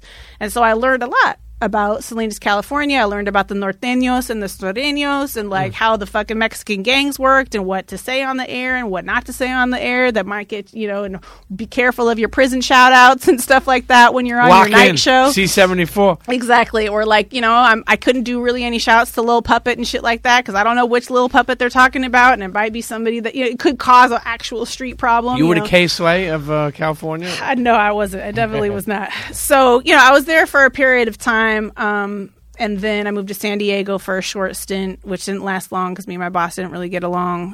Then I moved to Arizona. I did radio in Phoenix for a number of years. So I've lived in a lot of markets where there was a lot of Mexican American people, and I got to like really understand and appreciate that culture. And so I really just had a full understanding of West Coast culture and Southwest culture. And then moved to New York. So, like, I've gotten to live on both coasts, and I got to start all over again in New York and learn about West Indians and Caribbeans and Puerto Ricans, and, like, it's very different than the West Coast, Why did you move to New York? Did you just move because you had did you have something? Because there was a job. And is that the job at Hot 97? Mm-hmm. How did that happen? That was music director. Ebro. Right? So he called you up? Ebro gave me my first street team gig, my first radio job. And then I went off and did my own career. And then he called me one day while I was working. At the time, I had quit radio. I was being called to do something different. I was working in a teen homeless shelter, and I was doing foster care licensing for a period of time. And I was doing weekends at the radio station and throwing parties and stuff like that.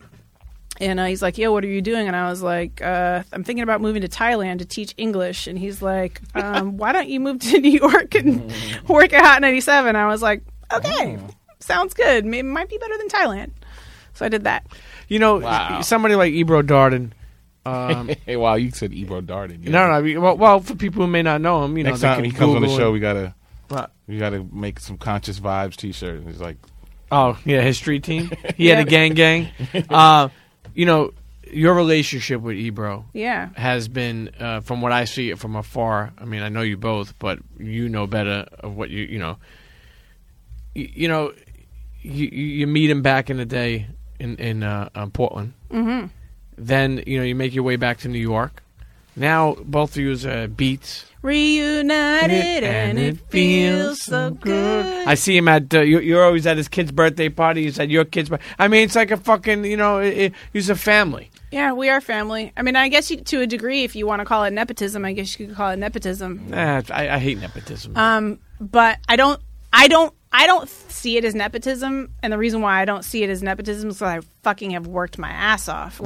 Well, people like that's the crazy thing too, because and I have the fucking you can look around. I'm saying ask about me. You just explain like how you went from here to here to here to here to here. Most people see, oh, she works here, or she worked here, not knowing, and that's why I love these type of episodes, because if you fuck with Karlie Hustle, you listen, you find out that, she's not just somebody that, like, took a picture in Hawaii, like, I want to be where she is. It takes a while to get here. It takes a lot of blood, sweat, and tears. You don't want to have gone through what I went through to get where I am, probably. Like, it might, most people don't have it in them to go through all of those things that refine you. And, like, there's so much obsession with youth and youth culture and being young that we have forgotten that context and history and experience and seasoning also is very important. And I have all of those things now. I had to go through all this shit and live this life to be able to do what I do now, in my opinion. A lot of people are getting from point A to point B a lot faster. Like, I had to go A, M, Q, back to C again. Sure. Like, you know what I mean? Like, it's a different world now. And I'm really glad that I came up in the era that I did, because I really feel like I got to see and learn a lot before I was given the great responsibility, the great cultural responsibility to exist at Hot 97. Like, That's a responsibility. No, special. But think about it this way. You're on Who's Next. You're putting people like Travis Scott, who people didn't really know of like that. That's why it's called Who's Next. Chance the Rapper, Dave East. We could keep on going on like we spoke about. Ebro, brought you there. You're striving. You're making a lot of moves behind the scenes. Why would you leave? I left because there was a management change. At the time, I was reporting to Ebro, and they basically said you have to pick between morning show or program director, and he chose morning show.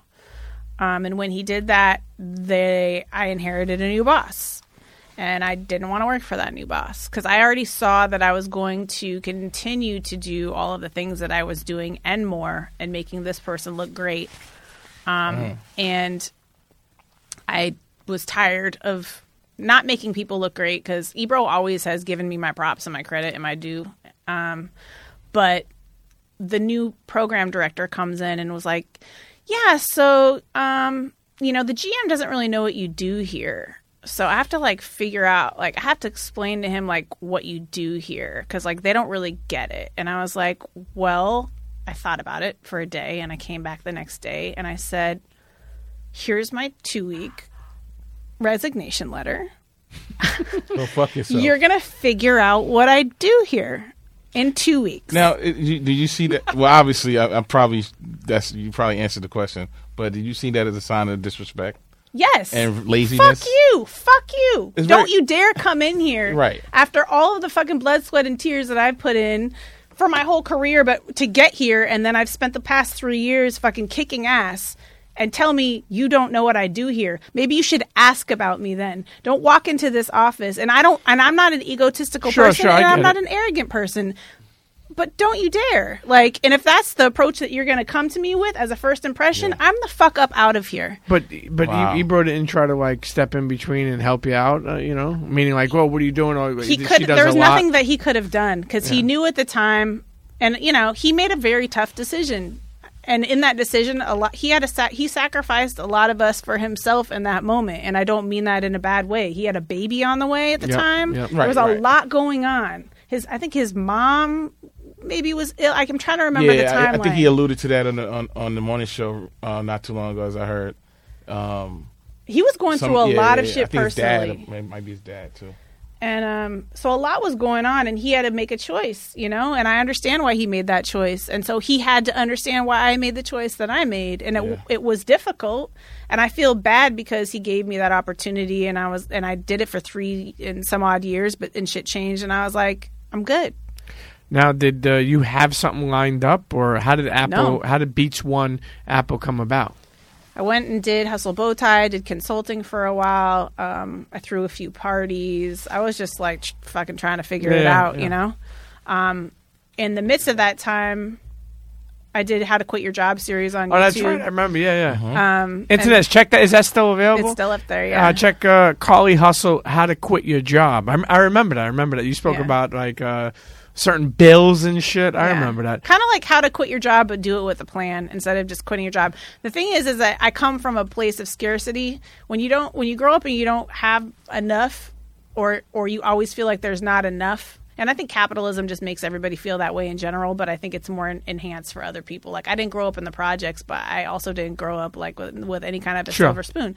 So you have this idea of scarcity. I always plan my financial life as if I might have to quit tomorrow. So I bank money, I put shit in, and I hide money and hoard money in different places. I have mad life insurance policies on myself. You put money in the wall? I'm not going to tell you where. Okay. Come on, fam. Busy. But, so I was already prepared to quit at any time because that's how I set my life up. I know that everything is temporary and that if shit goes left, what ends up happening is my morals and my integrity and my dignity is always going to come before any position. The second you show me your hand and it's not favorable and I know there's just no going back, I have to leave. So that's what I did. And I was set up. I had, enough money in my savings account. I moved in with some friends and was paying, $700 in rent for a small ass room. All of my belongings fit in a very small room. When I moved to New York, I came with 6 suitcases. I had sold everything that I accrued up until that time. It was all gone. I had no attachments. And really it was just about like survival. So, yeah. So you see, somebody said there's a position available, or how did that even happen at Beats? At Beats? Yeah. Ebro called me. Again? Yeah. Huh? So that's the second time he's called me when I'm... And what did he say? And he said, hey, me. we're working on a secret project. I want you to call so-and-so and talk to them. So I called so-and-so and I talked to them. And I went through the whole application process and signed mad NDAs, and I got hired at Apple, and nobody knew we were working on this project. It was Apple Music hadn't launched, and Beats One hadn't launched. We were working on all of this very quietly. There was a lot of responsibility again to step into that space. And I look at everything that I do as a huge responsibility and really as a debt to artists. And the only reason why I have a job is because of artists. So I have so much respect for them, and I wanted to make sure that I executed that properly and with a lot of delicacy and respect. And I think that's what I represent inside of Apple is, I work on the artist relations team now. And our job is to help artists navigate the behemoth of Apple and all of its tentacles and all of the amazing things that we can do with all of the ecosystem, properties that we have, from retail to Beats One to the streaming platform. There's, infinite things that you could do there. So yeah, Ebro has looked out for me my whole career, and it's not. He wouldn't do it if I didn't step up to the plate every single time. Sure. I'm a fucking rock star, and I get the job done. Yeah. Like, he trusts me, and he should. And not only does he trust me, but a lot of people trust me because they know I'm going to do a good job. Like, I take it seriously. It's not a joke to me. Like, this is really important. Everything that I do is really important. Every email I send, every fucking little spreadsheet that I have, all these little things I take very seriously. I have a lot of pride in my work, and I think not a lot of people have that ethic and that attention to detail. And so that's why I think I am, an important person, and why he continues to reel me back in. And that's special to see. When you think about everything you've been through, going through cancer and fighting chemo and stuff like that, how tough has that been to have a job with that? Because people couldn't imagine, like, you still got to pay bills, you still the health insurance, you said the cost. It's like honestly, I mean, I'm speaking it, you're already living it, but it's like your fucking life turned upside down. Yeah. How good has Beats One or Apple been, or amazing? And that's like no cap, as the kids say. Like no cap. I believe in divine timing, and the fact that I both became pregnant, had a child, had cancer, and went through that treatment, and it's all happened while I was at Apple is God's timing or the universe's timing or whatever. Because that's a company that's gonna fucking hold you down, and they've held me down through everything, and I literally can't be more fortunate than I am to work there right now, because it would be a lot more stressful if I was anywhere else. I'll tell you that much. Steve Jobs passed away of cancer. Like, they have a very special place in their heart for people that go through that, aside from it just being the right thing to do. Like, the founder, the guy, went through that. So, yeah, they've looked out in numerous ways, and I can't thank them enough, honestly. I mean, that's what they should do, Like, I don't want to necessarily give people cookies for things that they should do, like, congratulations, you did a good job, but sadly, in capitalism and in the state of affairs, like, a lot of people just get mistreated when they become ill. Sure. I mean, look at the veterans. Yeah. Yeah, it's absolutely. Like, they can't even get just shit on people. Yeah. They're all they're mostly all homeless. I know a lot of people who've had to quit their jobs because their companies wouldn't take care of them, or they mysteriously got fired when they went on maternity leave and came back to no job. Like, there's all kinds of fuckery that happens because you're not a desirable anymore. This is so normal to ask, and as we wind this episode down, it's so normal to ask, especially women. but you're such a brutally honest, pun intended, person in the music industry, in the music world, in the world we're in. You worked in tons of radio stations on different things. You worked in, tons of different things. How hard is it for a woman, to work in that industry? Because you hear these stories like, men make more money, or it's difficult, or what is your take on it? Because you're somebody that's very honest. It's hard. Yeah, it's hard. It's hard because you do a lot of work for less money and you get less credit. And you can't go in certain places without feeling uncomfortable. And so therefore you miss business opportunities because you can't go in those places. I've had to, working Summer Jam or Who's Next or anything, had to clarify that I wasn't like a groupie backstage, that I was actually producing the whole thing. Having kind of people treat me like, I was just like some broad that was backstage hanging out, like trying to get next to, Dave East or whatever. It's like, no, I'm trying to get him on the stage, that kind of thing. There's a lot of sexism in the business. I don't know what else to say, really. Like, it's not fair. It's a male-dominated industry. There have been times, especially with the digital age, that I look around and see that my peers in the same position as me are men significantly younger than me, 10, 15 years younger than me in the same position. And I don't know if that's my fault for not being braggadocio enough about all of my wins. Or, if I'm just not marketing myself properly as this person that I need to be, but it's not in me to be that way. So it's like the work is what it is. You see what it is. But a lot of people also just in today's world can just waltz in and get a job because they have a lot of Instagram followers, regardless of gender. Sure. You know what I mean? So you dedicate your whole life to something, you do it for 20 years, and then you turn around and there's a 25-year-old, young kid in the same position as you making cultural calls, but without any context, And, sure. We're no substance. It's a real interesting place to be. And to talk about it, it's kind of like you can't talk about beauty privilege if you're an ugly person because people are just going to think you're a hater, even though like beauty privilege is like a real thing. I can't really talk about it without sounding like old and bitter or a hater. Sure. So I don't talk about it that much. And the sexism thing is like, I don't know. I'm just fucking tired of talking about it. Yeah. I just do the work and that's it. How could let's make it even different this way? How do you think, especially for any women, any girls, any ladies, any that want to break in the industry, that are listening, or that are in the industry, or just even men listening that are people who like you, people who know of you, people who are learning of you today?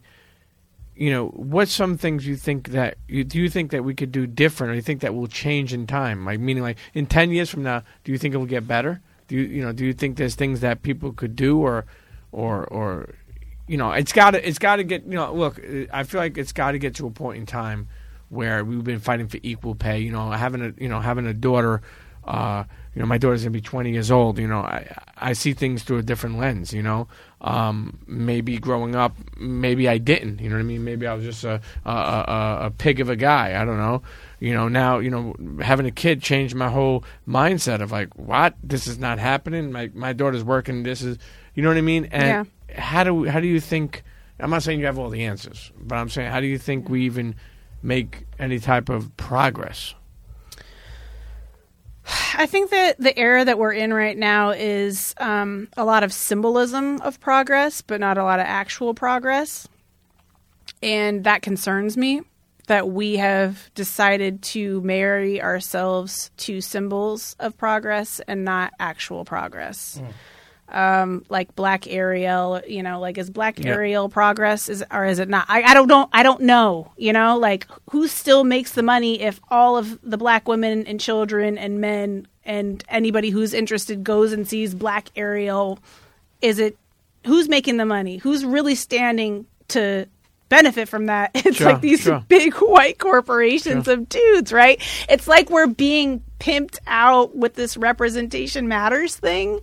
As women, and I think as probably minorities, and like I don't want to speak for other people, but I am concerned a little bit that it looks like progress, but it's not progress. You know what I'm saying? And do I think it's going to get better? No, I don't. We're in late capitalism. This shit's going to get worse.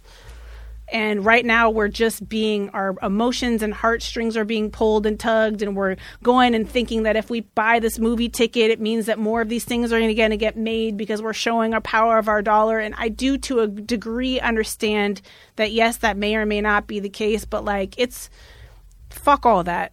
Like, we need to be way more focused on our neighbors, our neighborhood, our micro communities, what's happening in our laundromat next door and our fucking little cafe, and like supporting those businesses and stuff like that. So I don't think it's going to get better. I think it's going to get worse. But we have to band together on the ground. This is about the people on the ground right now.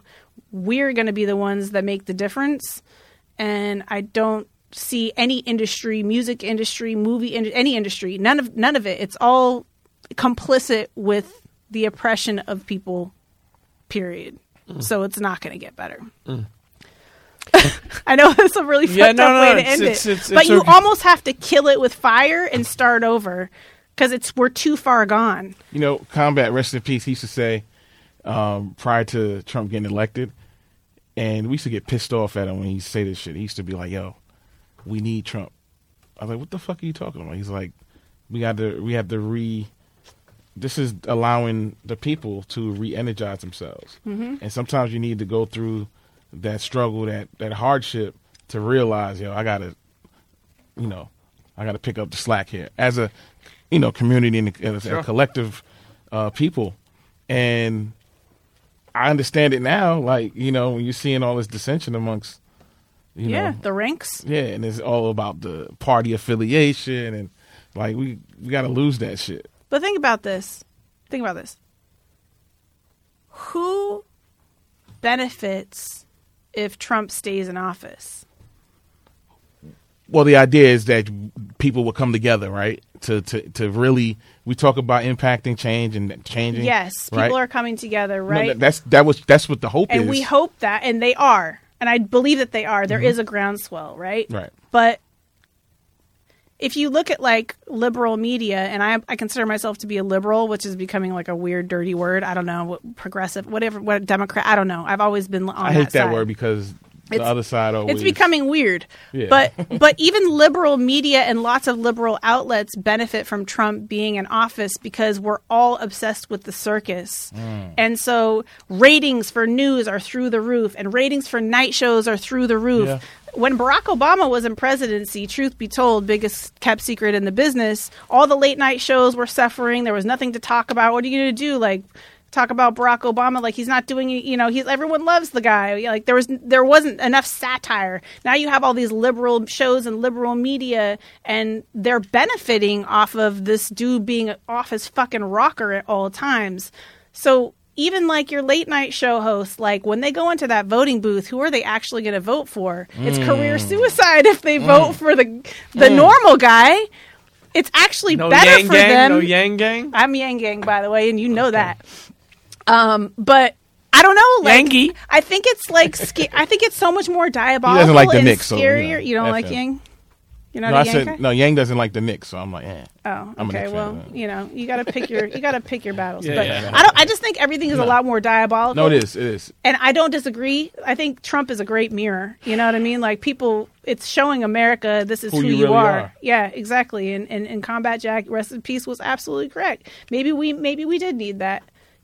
Said we deserved them. And I think we probably do. We probably do. You said we deserved them. We deserve Because we are in the latest capitalism possible, and everything is for sale, and it's a shit show, and it's a nightmare. And the only way that we're going to fix this is to divest and focus back on humanity. And that is why I'm Yang Gang. I'm Yang Gang because he understands that capitalism isn't going to go away tomorrow, but it's killing people today, right the fuck now. Give them some money in their hands immediately and take away some of the power from these larger companies financially and make them pay the people for whom they serve and for whom support them and make them multi-billion-dollar corporations. Wow. And there it is. Don't be confused with political Karlie, okay? Well, listen. This is another tool in my fucking belt, Hey, listen. Just out here. Carlie the Trapper. Yeah, the hustle. she's Trapper. Hustler. Listen, she's Political a jack of all analyst, trades. okay? Radio. Almost a I got a little arrogant. almost prostitute. I was almost a hoe. Many.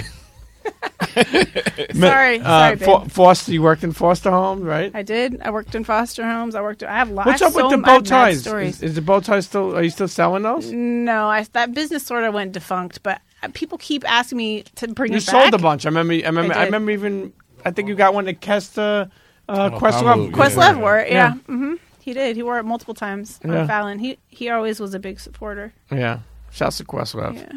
There's a lot of support. Did you ever see somebody come out that you wouldn't expect? Sometimes when people, go through things, they don't realize. I know you spoke that there were people who did come up, but who is somebody that really came out that impressed you or surprised you that you didn't even think of? Like Wale. Yeah. Wale was like a ride or die for me this whole time, and that was like very special to me. I don't know, man. He always was with a kind word, a kind joke. He was always bigging me up, and it for no reason. There was no real reason for him to do that, and he did. So Wale has like a very special place in my heart, and to see him come out with this album, and have it be received well, and for him to just be doing what he's doing just is so special to me. I'm so happy. Other people who hit me up, like SZA hit me up, like a lot of people who I would not expect were paying attention. And that was pretty wild. And it's not like celebrities are more important than regular people. Course, you know what I mean? Of course. But it is surprising when somebody who has that level of fame and, a schedule that's wild and crazy and for them to take the time to shout you out and to give you, encouragement and love was really dope. Yeah. Listen, Karlie Hustle on Instagram and Twitter. She will at the Karlie Hustle. Is it at the Karlie Hustle? Yeah, I thought it was Karlie Hustle straight up. The Karlie Hustle. Who the fuck has Karlie Hustle? Well, Busy. I had it Get and then I fucked it up, and so I had to change it to the. Okay, well, at the Karlie Hustle, trust me, on Twitter. On Instagram, more Twitter. She's gonna put on the show. She's gonna give you a bookload of crazy sense of humor things. And my tweets delete automatically every 2 days, so catch them while they're there. Brutally Honest is available on Patreon. Head on over to Patreon, check it out. How much is it to get in there? It is. I have a $2 tier and a $3 tier per month, and I have almost 500 people that are patrons on my Patreon. Nice. Yep. Shouts to all the Patreons and continue to support that. Even go back to the YouTube, like I was saying, check out How to Quit Your Job. That's you should start doing some more videos like that. How to submit your 2 weeks. Yeah, how to submit your 2 weeks. how to not give a fuck. How to stick it to the man. How to almost become a hoe. Yeah. How to deal with busy, a lot of things. But how to deal with busy's hoes. Yeah. Damn. Don't check his DMs. Listen. You can't go to Washington Heights no more, bro. Listen, we try to make this happen for a long time. I know you were going through things, and my first and foremost was for you to take care of that. Who gives a fuck about a podcast? Yeah. But I'm glad that we finally made it happen. I feel like your story, and I hope whatever you want to do, obviously, but I would love to see you as you are moving around and just being who you are for other people as you went through your stuff. Like you are now, I would love to even see it on a bigger scale. I think that's very, very, I'm not saying you're your own person, you do what you want, but I would love to see that as whether it be a motivational speaker, whether it be somebody who's like a life, I could see that. There's people going through this stuff, and there's women out there, there's men out there that I see personally that are supportive and loved, and what you went through is very tough. And to be a mom, to be a fiance, to be everything. To be honest with you, it's been very very tough to see, but proud to see that you have overcome them. And I'm sending you love. I'm sending you blessings. And thank you. Internet's the one and only Karlie Hustle. Tell cancer to hold my dick. Yeah, there it goes. Hold a dick. Peace out. Karlie Hustle. Cheer. Bye. Cheer. Internets, if you enjoyed that episode, I want you to email me at thepremiumpeatshow@gmail.com. Again, that's email is thepremiumpeatshow@gmail.com. Let me know what you thought. And listen, all my advertisers out there, all my big businesses, my small businesses, whoever, a friend, a store, you want to advertise on The Premium Pete Show? Email me at thepremiumpeatshow@gmail.com and let's get working. Okay? Make sure you subscribe, rate, leave a comment on all streaming platforms of the podcast. Tell a friend to tell a friend. And we'll see you next episode. Cheers.